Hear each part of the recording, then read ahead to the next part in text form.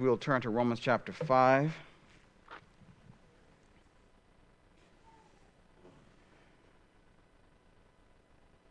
As you're turning there, just a couple comments. So today's message is really dealing with some spiritual realities. And for me, at least, at times that can be difficult to get my mind wrapped around because these are things that I cannot see. And so I cannot always easily relate to them as I do other things. So what I'm hoping to attempt to do today is kind of what Jesus did in Mark chapter 2. I don't know if you remember the story. There was a man that was a paralytic that was brought by some friends to Jesus, and Jesus was talking about forgiving his sins. And there were some others there who had some questions in their heart about how Jesus was able to do that, since only God could forgive sins. And so he, knowing their thoughts, positioned a question to them and said, "Hey, is it easier for me to say your sins are forgiven, or to tell this man to get up and walk?" Naturally, from a human perspective, it is, of course, it's easy to say your sins are forgiven because nobody can see that, right? Like you say your sins are forgiven, nothing really happens. We don't really know what you did. Sounds good, right? But if I say to you, who is a person who's a paralytic, get up and walk, and for you to get up and walk, wow, that's a whole nother thing, right? And so Jesus said, so that you might know that the Son of Man on earth has the authority to forgive sins. He said, get up, take up your mat, and walk. And so he used a physical illustration to get at a spiritual truth.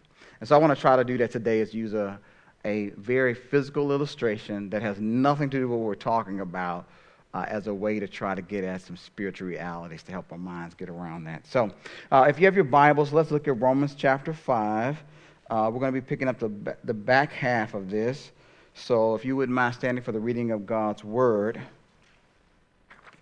we're going to pick up at verse 12 and take it to the end of the chapter. So I'll start reading and you can follow along silently in your Bible. Therefore, just as sin came into the world through one man, and death through sin, and so death spread to all men because all sinned. For sin indeed was in the world before the law was given, but sin is not counted where there is no law. Yet death reigned from Adam to Moses, even on those whose sinning was not like the transgression of Adam, who was a type of the one who was to come. But the free gift is not like the trespass. For if many died through one man's trespass, much more have the grace of God and the free gift by the grace of that one man, Jesus Christ, abounded for many. And the free gift is not like the result of the one man's sin.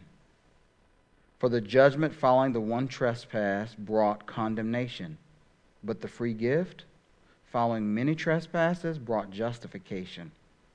For if, because of one man's trespass, death reigned through that one man, much more will those who receive the abundance of grace and the free gift of righteousness reign in life through the one man, Jesus Christ. Therefore, as one trespass led to condemnation for all, so one act of righteousness leads to justification and life for all men. For as by the one man's disobedience the many were made sinners, so by the one man's obedience the many will be made righteous.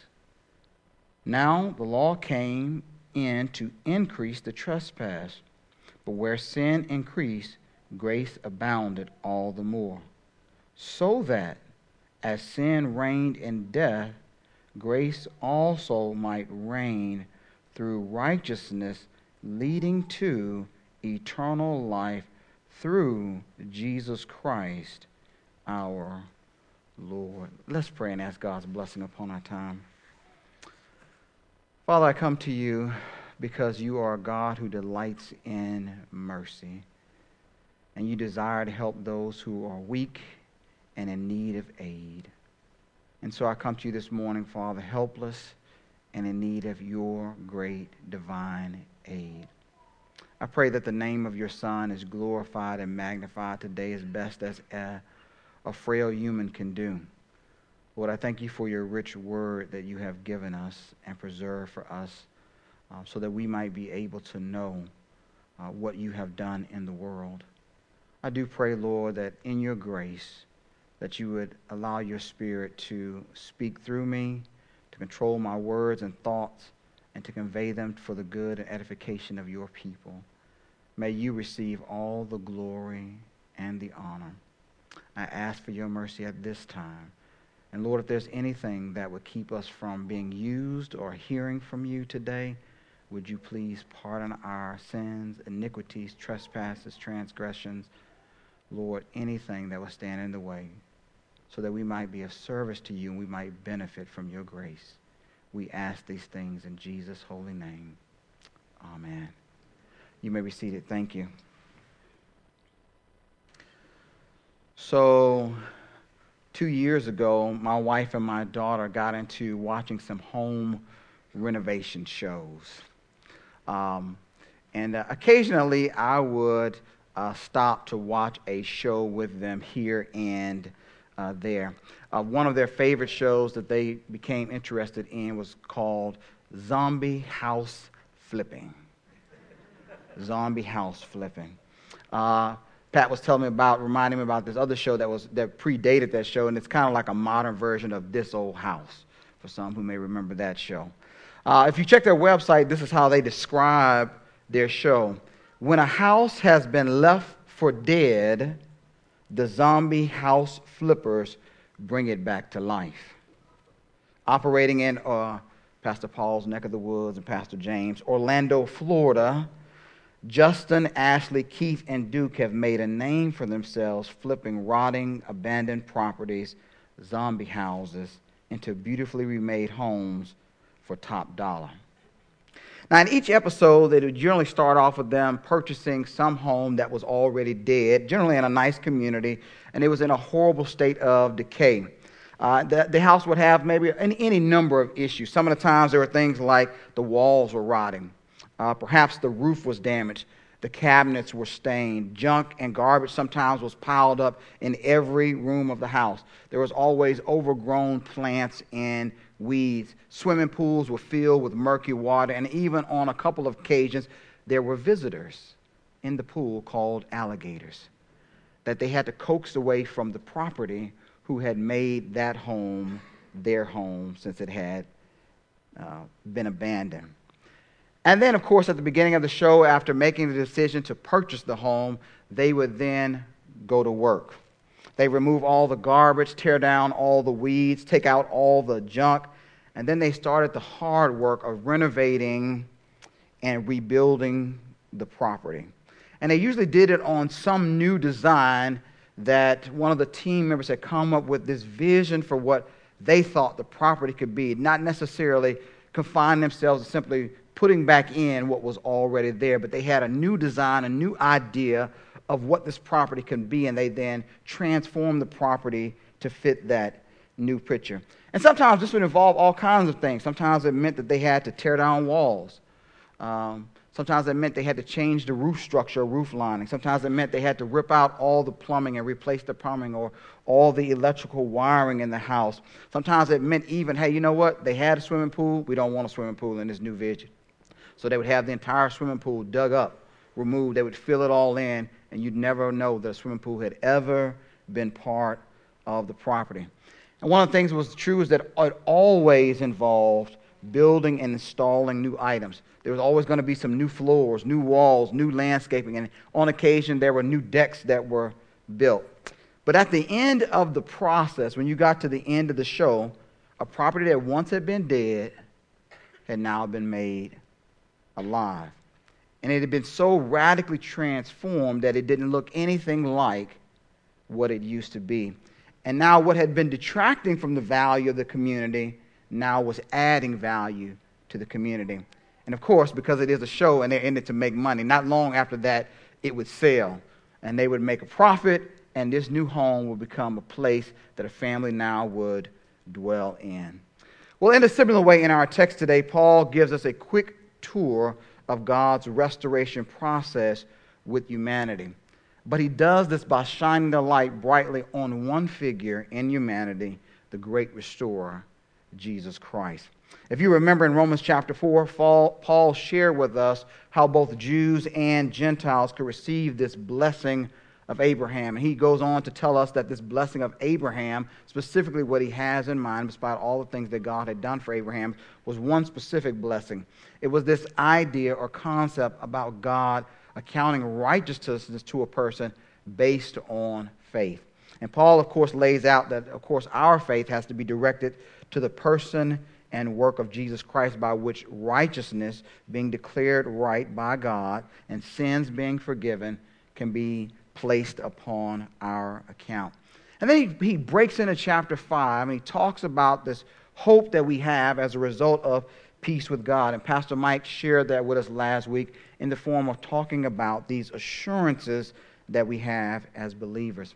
And Paul says, hey, look, now because we have peace with God based on what Jesus did through his death and because of his resurrection, we have assurance that we will be saved from God's wrath by the fact that Jesus lives and is able to intercede for us. And it's when we come to this back half of chapter 5 that Paul lays out the foundation upon which we can rest in assurance or hope that what we have our hope in is founded on a good thing. And that is the fact that Jesus has conquered the greatest forces that oppose humanity. Here Paul pictures those two things as sin and death. And those things often can rob us of hope in life. And so he's going to do that by reminding us of what the state of the world was like before Jesus, and then what is the state of affairs after Jesus accomplished his definitive work. Now you need to know going in that this is an extremely difficult text. All of the scholars say that. Let me quote one for you. Dr. Schreiner put it this way: Romans 5:12 through 21 is one of the most difficult and controversial passages to interpret in all of Pauline literature. One of the reasons it has to do with the many difficult grammatical things that are going on in the text, in which there are tons of decisions and there's lack of clarity about what Paul is actually doing and saying. And so there is a ton of stuff in this text that I won't be able to get into today. But what I do want to do in our time is hit what Paul's main focus is in this text, of which scholars all seem to agree of what that is. And Paul's major focus in this text is the superb results of the work of the Lord Jesus Christ. Jesus Christ, in Paul's estimation and in my own, would be that he is the greatest hero in human history, bar none. So to prepare our minds to get ready for what Paul is going to share in this text, we need to travel back in time and just get some clarity on what exactly happened at the beginning. And so we want to revisit some key texts in Genesis and just walk through, and let me share a few thoughts, because that's what sets us up for what Paul is saying, because what Paul is saying is based on what happened in the Genesis account. And to refresh our minds, let's walk back through Genesis to see how things played out. We'll start in Genesis chapter 1, verse 26. There we find these words: Then God said, let us make man in our image, after our likeness, and let them have dominion over the fish of the sea, and over the birds of the heavens, and over the livestock, and over all the earth, and over every creeping thing that creeps on the earth. So what we see originally is that God had this intentions that humans would rule his creation as his representatives on planet Earth. Then we find in Genesis chapter 2, verses 15 through 17, this: The Lord God took the man and put him in the Garden of Eden to work it and keep it. And the Lord God commanded the man, saying, You may surely eat of every tree of the garden, but of the tree of the knowledge of good and evil you shall not eat. For in the day that you eat of it, you shall surely die. Here we encounter God giving to the man a direct commandment. Think of it in the same way that Israel received the Ten Commandments. It's that type of command. Which brings us to the relevant part of Genesis chapter 3. A few verses here. Verse 6, first of all. So when the woman saw that the tree was good for food, and that it was a delight to the eyes, and that the tree was to be desired to make one wise, she took of its fruit and ate. And she gave also some to her husband who was with her, and he ate. So we finally see here, after whatever period, unknown period of time, after the temptation of the serpent, Adam and Eve directly disobey God's command by eating from the tree that God had commanded them not to eat from. Now, Paul is not going to speak about Eve at all. He only has focus on the man. Now, there may be some reasons for that, but he's contrasting it, but his focus is solely on the man's responsibility in failing to obey God. Genesis chapter 3, verse 17 through 19. Here's the result of that. And to Adam he said, that being he, being God, because you have listened to the voice of your wife and have eaten of the tree which I commanded you, you shall eat not of it. You shall not eat of it. Cursed is the ground because of you. In pain you shall eat of it all the days of your life. Thorns and thistles it shall bring forth for you. And you shall eat the plant of the field. That might be us condemned to eat vegetables. Could have been just fruit eaters, but now we got vegetables. By the sweat of your face you shall eat bread till you return to the ground. For out of it you were taken, for you are dust, and to the dust you shall return. Because Adam disobeyed the direct commandment of God, God judges Adam for his sin, here his transgression. God curses the world as a result because this was the area in which Adam was to reign and rule over, and he condemns Adam to death. And the plan for man to reign as God's representative seems like, at this point, utterly lost. But we don't stop there. Let's go on to Genesis chapter 3, verse 22 through 24. Then the Lord God said, behold, the man has become like one of us in knowing good and evil. Now lest he reach out his hand and take also from the tree of life and eat and live forever. Therefore the Lord God sent him out of the Garden of Eden to work the ground from which he was taken. He drove out the man, and at the east of the Garden of Eden he placed the cherubim and a flaming sword that turned every way to guard the way to the tree of life. Now, in mercy, God has removed the man and woman from direct access to his presence. Remember, in Genesis, there was, at least seems to be alluded to this idea where God would come walking in the cool of the evening. They have lost that. In addition to that, they've lost the privilege to have access to the tree of life. In the ancient Near East, this would have represented immortality. And they definitely understood that reading this text, that access to immortality has been cut off. And so man is now restricted and limited to live a mortal life subject to death. And all of his children are born with no access to the tree of life. We see this play out in Genesis chapter 5, verse 3.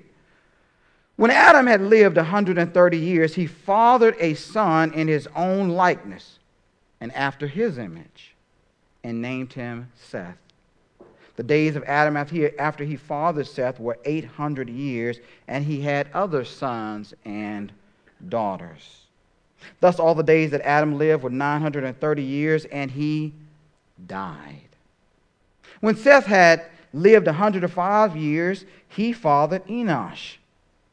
Seth lived after he had fathered Enosh 807 years, and had other sons and daughters.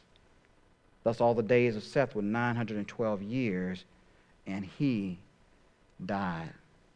And if you were to continue reading through Genesis chapter 5, you're going to notice this phrase repeated over and over again. And he died. God's judgment ultimately plays out in human history as what he said comes to pass. Adam, from dust you were taken, and to dust you will return. Adam died, Seth died, Cain died, Abel died, and all of their descendants died. Brings us to, finally, Genesis chapter 6, verse 5.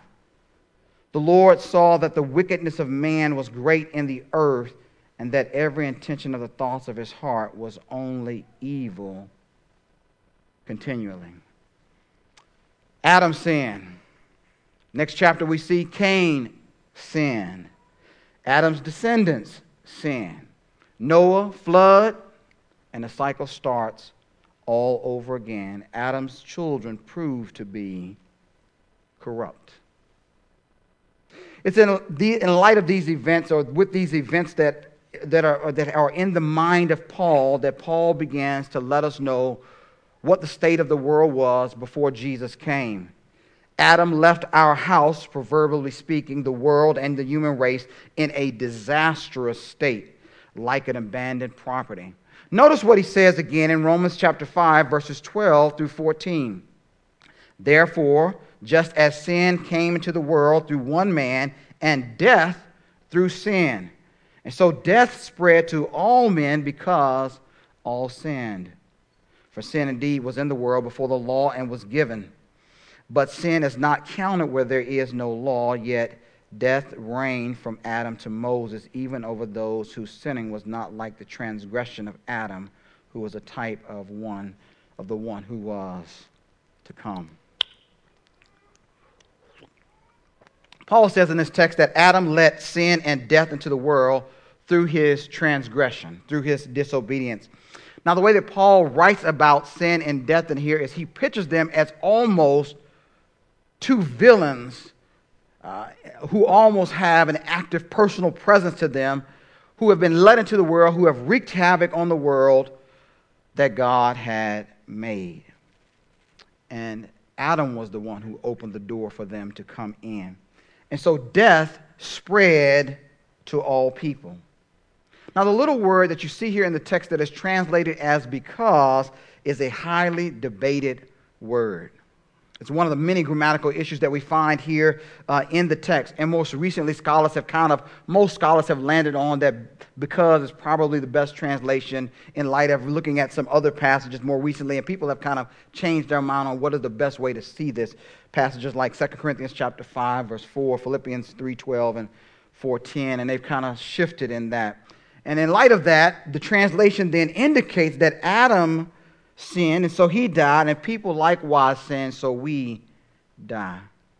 Paul gets at this idea. It's because of Adam's sin and our sin that we ultimately die.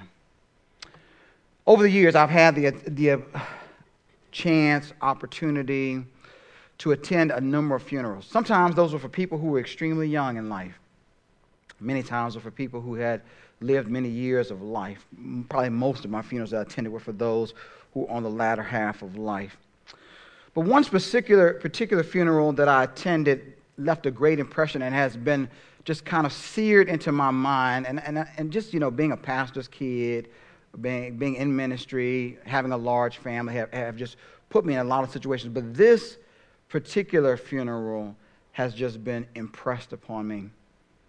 So when I was about 21 years old, there was a young man that I attended church with. We had grown up together, attending the same churches. We had attended two of the same churches. And this was kind of when I was about 21. He was getting ready to go off to college, so he's a few years younger than I was. And so it was the summer before he was getting ready to leave. He had, because of his academics and stuff like that, he had earned a full scholarship, engineering scholarship, to go to school for engineering. And it was the summer before that, and he decided that summer that he would spend the summer working. His mom was a single mom, and I think it was 3 kids in the family, 3 or 4 kids in the family. He just wanted to be of assistance to his mother. He was the second oldest and the oldest boy in the family. He just wanted to assist, and so he thought working through the summer to help would be a good thing. And he had just been one of those really good kids. Not saying he's sinless, but just a good kid. You know what I'm talking about? He was respectful. He was a hard worker, helpful. He was just that kind of guy and had that reputation. That was just how we knew him. And so he was working that summer, and his job had really loved him, and that's why they allowed him to come back and work during the summer. And it was, getting through the summer. And he was working at that time, I think, the second shift, and so it was late one night when he got off from work, somewhere after 11:30 at night. And so his mom, his sister, his brother had come to pick him up at the job and to bring him home. So they had to drive across town to get him in Houston. And so they decided that on that way back, it was late, and they figured, hey, the best way to get home, because several of us have to go to work tomorrow, was to get on the freeway and travel back. And so they were on the freeway in the far right lane on their way home that night, traveling home. And for whatever reason, there was a white truck that was driving at an extremely high speed and driving very erratically. They didn't see him coming up behind. And sadly, what ended up happening was that as he was driving erratic, he swerved over into their lane and hit their car, and then made his way off into the distance. Because of the way that he impacted the car, he pushed it off of the freeway, and it tumbled at a high speed down the hill over and over and over again until it slammed into the pavement. Now, the windows had been open, and he had been sitting by the window, and it so happened that his head had been right by the window when it slammed against the ground. Still remember the night when my father got the call as the pastor, 2 a.m. or whatever time it was, when about 2 a.m. was when the police had called and asked him to come out to the hospital to be with the family. He didn't make it. And one of the things that reminded me of is how sin and death have been so operative in our world and have ruined countless lives. And I'm sure you have your own story. You could stand up here and share about how sin and death have devastated our world. And this is exact reality that Paul is trying to get. And he said, the reason that this happened is because of what Adam did. He goes on to address a thought that he raises in 4:15. Let me show that verse to you. As he's building out this idea, he says, for the law brings wrath, but where there is no law, there is no transgression. Now, some may have assumed, in light of what he says here in this text, that without the law, that must have meant there were no transgressions. If no transgressions, then there should not have been death. But Paul says, wait a minute, look back. People did die between Adam and Moses. The reason Paul is pointing this out is because he's saying sin was in the world. And we know that sin was in the world and being accounted to people because death was in the world. And death is evidence that sin is always present. Yet Paul draws a contrast here and he says, the people who were sinning then weren't sinning in the exact same way as Adam was, and so it wasn't being counted in the same way Adam's was. Adam had a direct commandment from God, which he violated, which was a transgression. They were sinning, so their sins weren't counted in the same way. But death has always been messing up history because sin has been messing up history. But Paul says, thankfully, the story doesn't end with Adam. And that's where we get to his main point in the next point. And this is his main focus of the text. At the end of verse 14, Paul tells us it's not just one man, Adam, who's impacted the world. There is another man who's impacted the world as well, but in a very different way. And this other man is Jesus. And what Paul ultimately says here is all that Adam messed up, Jesus more than restores for those with faith in him. We see this in verses 15 through verse 19. 15 through 19. But the free gift is not like the trespass. For if many died through one man's trespass, much more have the grace of God and the free gift by the grace of that one man, Jesus Christ, abounded for many. And the free gift is not like the result of the one man's sin, for the judgment also following the one trespass brought condemnation. But the free gift following many trespasses brought justification. For if, because of one man's trespass, death reigned through the one man, much more will those who receive the abundance of grace and the free gift of righteousness reign in life through the one man, Jesus Christ. Therefore, as one trespass led to condemnation for all men, so one act of righteousness leads to justification for all and life for all men. For as by one man's disobedience many were made sinners, and by one man's obedience the many will be made righteousness. So Paul draws a contrast here, or a comparison by contrast, using the stark play on the two different sides of how each man has impacted humanity. And the focus here is what each man achieved by what they did. One man got us in, and only one man gets us out. Adam's disobedience affected humanity, and Jesus' obedience affects humanity. Jesus' obedience refers here most likely to specifically his obedience through death on the cross, although there are some scholars who believe, because of, in light of Philippians 2, that this has the whole view of his life. But most likely here, we may be thinking of specifically his one act of obedience through his obedience by fulfilling God's will in dying for us on the cross. Now notice what Paul does in the text. First, look at all the negative words that he says about what Adam achieved. Look back at verse 15. Many died, verse 16. Condemnation, verse 17. Death reigned, verse 18. Condemnation for all men. And finally, verse 19. Many were made sinners. But notice all the positive words that pile up in relationship to Jesus. Verse 15, the grace of God and the gift. Verse 16, justification, which here we take as a declaration of being declared right before God. Verse 17, the abundance of grace and the gift of righteousness, by which we're able to reign in life. Verse 18, justification and life. And verse 19, the many will be made righteous. Whereas Adam's sin or transgression brought sin and death and condemnation into humanity, Jesus offers us a precious gift that brings grace and righteousness and life and justification. What Paul is getting at here is Jesus not only restores, but fixes up more so than what Adam messed up for those who have faith in him.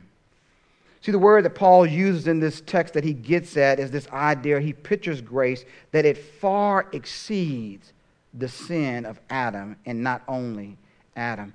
Think about what Jesus' death actually covers. It covers countless sins for all who received his gift, as verse 17 indicates. Dr. Cranfield put it this way, that one single misdeed should be answered by judgment, that is perfectly understandable. But that the accumulated sins and guilt of all the ages should be answered by God's free gift, this is the miracle of miracles, utterly beyond human comprehension. If I were to draw back from our analogy that I used earlier to kind of paint a physical picture of what I'm trying to get at, or I think what Paul is getting at here, to think about renovation of imagery, it's the idea that Jesus purchased the property that Adam left decaying. He then cleaned the property up and removed all of the junk and garbage. And then he didn't just renovate the house, he expanded it. He took what had been a 4-room house and turned it into a 100-room mansion and set it on a vast estate. That's kind of the idea of picture of grace here. God's kindness toward us is so much greater than any of the sin that we've committed. His grace is abundant. Think about it. Every person since Adam, Jesus is able to cover every sin and misdeed, each one deserving death, and yet his one act covers it all. even for those who haven't been born yet and have not even sinned yet. His blood is able to take care of it if they put faith in him. His grace is greater than any sin. But not only does Jesus restore and deal with the sin, but he restores God's purpose for humanity. Notice in the text what it says. Sin and death both reigned, but Jesus kicked them out, and now grace reigns.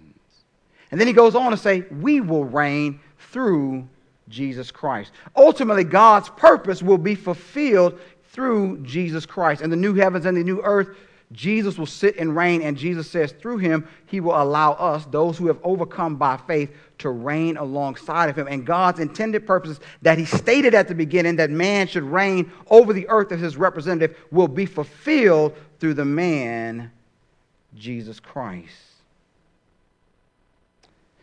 See, God, through Jesus, has fixed the problems of sin and death. Jesus' death covers our sin, and by his resurrection, he has made way through death to life. Jesus fixes everything that Adam messes up. Now, this causes us to reflect on the passage, because here in this passage, Paul divides all of humanity into two families. You've got Adam's family, and Adam has some gifts for his family: sin, death, and condemnation. And then Jesus has a family, and he has some gifts: righteousness, life, and justification. And the text bid us ask ourselves, whose family are you in? Are you still in Adam's family? Because he's got something for you. Or have you joined Jesus' family by faith? Because he has some wonderful things to give you. That brings me to my last and final point from the text. Jesus fixed what the inspector of the law pointed out. Jesus fixed what the inspector of the law pointed out. Let's look at our final two verses here in the text, verse 20 and verse 21. Now the law came in to increase trespass, but where sin increased, grace abounded all the more, so that as sin reigned in death, grace also might reign through righteousness, leading to eternal life through Jesus Christ our Lord. As Dr. Keim states, the Jews saw that the law as a means of escape from the sinful condition brought on by Adam. So one of the popular views was, hey, look, we understand that Adam messed up the world, but those who are under the law, part of Abraham's family, the law was given so we can get a pass out of that. But Paul has a different view here. He sees things differently. And he says one of the purposes, God had multiple purposes for giving the law, but he says one of the purposes that God gave the law was to act like a home inspector. That the law came to point out the infractions of sin, which ultimately turns sins into transgressions. Remember, transgressions is sinning with knowledge of regulations. And so then the law increased sin. As Dr. Schreiner indicates, Paul was most likely here reflecting on the history of Israel in the Old Testament. That's where the law was given. And after God gave them the law, we know the story. Sin just seemed to get worse and worse and worse until finally God exiled them because of their disobedience. It's kind of like a person walking by a sidewalk with some friends, and they see a sign that says, "Do not walk on the grass." And what immediately rises up in them is the desire now to walk on the grass. But not only do they go walk on the grass, but they run through the grass, and they turn flips on the grass, and then they walk off the grass with a sense of satisfaction. You won't rule over me. I'm going to do what I want to do. And that's what the law did. It raised up sin, right, to show it for what it really was. That's what the law did. Point out the problem. But it couldn't fix it. So Paul says when sin increased, grace super increased through Jesus Christ. Jesus did what the law could not do. He fixed the problem. And so now grace reigns instead of sin and death because of Jesus. And the evidence that grace has already started to reign is you. Because you, as a believer in Jesus Christ, are living a transformed life. And your transformed life is the evidence that the new era has broken in to the old era because of what Jesus has done. Grace is reigning because Jesus fixed the problems that Adam wrought: sin and death. Now, what might be the implication of what Paul shares here for believers? So in our community group, we're going through the book called Saints. He's talking about reclaiming this term that's most often used to describe believers in the New Testament, more so than the word Christians, that we're pictured as saints or holy ones, right? And that's sometimes hard for us to see ourselves as because, we think of Mother Teresa and we're like, I'm not a saint. Like, that's Mother Teresa. Like, that's for somebody like that, right? But he's saying, no, all of you, if you have faith in Jesus Christ, saint is describing you. And so one of the things he talked about in this week's chapter that we read was this concept or this idea that because when we have faith in Jesus Christ, we have taken off the old man and put on the new man. Now listen to the implications of that, what Paul says to the believers at Colossae. He says this: put to death, therefore, what is earthly in you. And then he gives us some examples: sexual immorality, impurity, passion, evil desire, covetousness, which is idolatry. And on account of these things, the wrath of God is coming. In these too you once walked when you were living in them, but now you must put them away, all away: anger, wrath, malice, slander, obscene talk from your mouth. Do not lie to one another, seeing that you have put off the old self with its practices, and have put on the new self, which is being renewed in the knowledge after the image of its creator. Here there is not Greek and Jew, circumcised and uncircumcised, barbarian, Scythian, slave and free, but Christ is all in all. Paul says to us in Colossians, saint, you're no longer part of Adam's family. You're now part of Jesus' family. And there were certain clothes that went with Adam's family. And because you're not in Adam's family anymore, you need to take off the stuff that lets you know that you were in Adam's family. Stop wearing those clothes. Because Jesus has given you some new clothes and they're laying out, and you need to put on the new clothes that Jesus has put on. So I ask you, saint, what clothes of Adam's family are you still wearing? I would encourage you, take them off. They don't look good on you. Put on some new clothes because Jesus has new things for you. So I began this message by telling you about the show called Zombie House Flipping. Now, after watching several of the shows and sitting down with my wife and daughter, my son, of course, bouncing around the living room, not really paying attention, I noticed that there were some patterns to the shows. One, once the team had decided to buy a house, and they had to kind of agree with this between the four of them, once they decided to buy a house, they were committed to the work. Two, sometimes as they worked through the process of renovations, they encountered problems. And at some points in the show, it even looked like they might want to give up on the house that they were working on. But ultimately, by the end of the show, it would change. Three, at the end of every show, the house was radically different than what they started off with. The house was new, the property was alive again, and it was able to be sold to a new family. Now, one of the things that impressed upon me is I knew that no matter how bad that house looked, when they decided to purchase it because the show had started, I knew that at the end, we were going to have a new house. And all I was doing was watching it play out so that I could see what they had to go through to get to the end. Brothers and sisters, I'm not sure where you are in your life right now, but there are three things that you ought to know. One, if you have faith in Jesus Christ, the great restorer has already decided to purchase you. And because he's decided to purchase you, that means he's committed himself to the work of finishing the project in your life. Two, when he bought you, he went into the work of renovation after he removed the garbage of your sin through his death by forgiveness, by the blood he shed to wash those sins away. We call that process sanctification. And sometimes sanctification, things get ugly because when Jesus has a vision for your life and who you are, that means sometimes he's got to tear down walls. He's got to rip up old plumbing. He's got to take out old wiring because he wants to put new things in you. And sometimes when we're in the process of sanctification, it feels uncomfortable because things that we don't want to happen in our lives are happening. I just want you to remember the show is not over. And because the show is not over, he's still in the process of working it out. Which leads me to the third and the final thing. And this was always true. At the end of the show, it's always going to end up new and better than what they had before. Brothers and sisters, I'm not sure what God is going to do, but at the end, when it's all said and done, guess what? You're going to be new and better than ever before. Paul put it this way in 1 Corinthians chapter 15, verse 22. He said, for in Adam all die, so also in Christ all will be made alive. Pastor Mike said it to you last week. He said, rejoice in Jesus. Adam may have messed the world up, but Jesus has fixed it. So give him the glory, the honor, and the praise. Let's pray. Father, we thank you for the truth of your word, and we thank you for what Jesus has done. We thank you that the story didn't stay with Adam.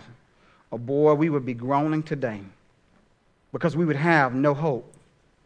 But Lord, we thank you that Jesus has come, and through his one act, that he has fixed the problems of sin and death. And we rejoice because, Lord, there's coming a day when you're going to finish the work and you're going to present us as a testimony, as a trophy to your great glory and the work of Christ. And we will marvel and we will give you the honor. And like the elders in Revelation, if we have any rewards, we will throw them down before you and rejoice because we will know it was not us that did it, but you.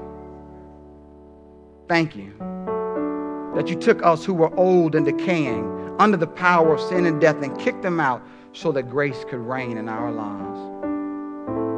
We give you the glory and the praise because you alone deserve it. Amen.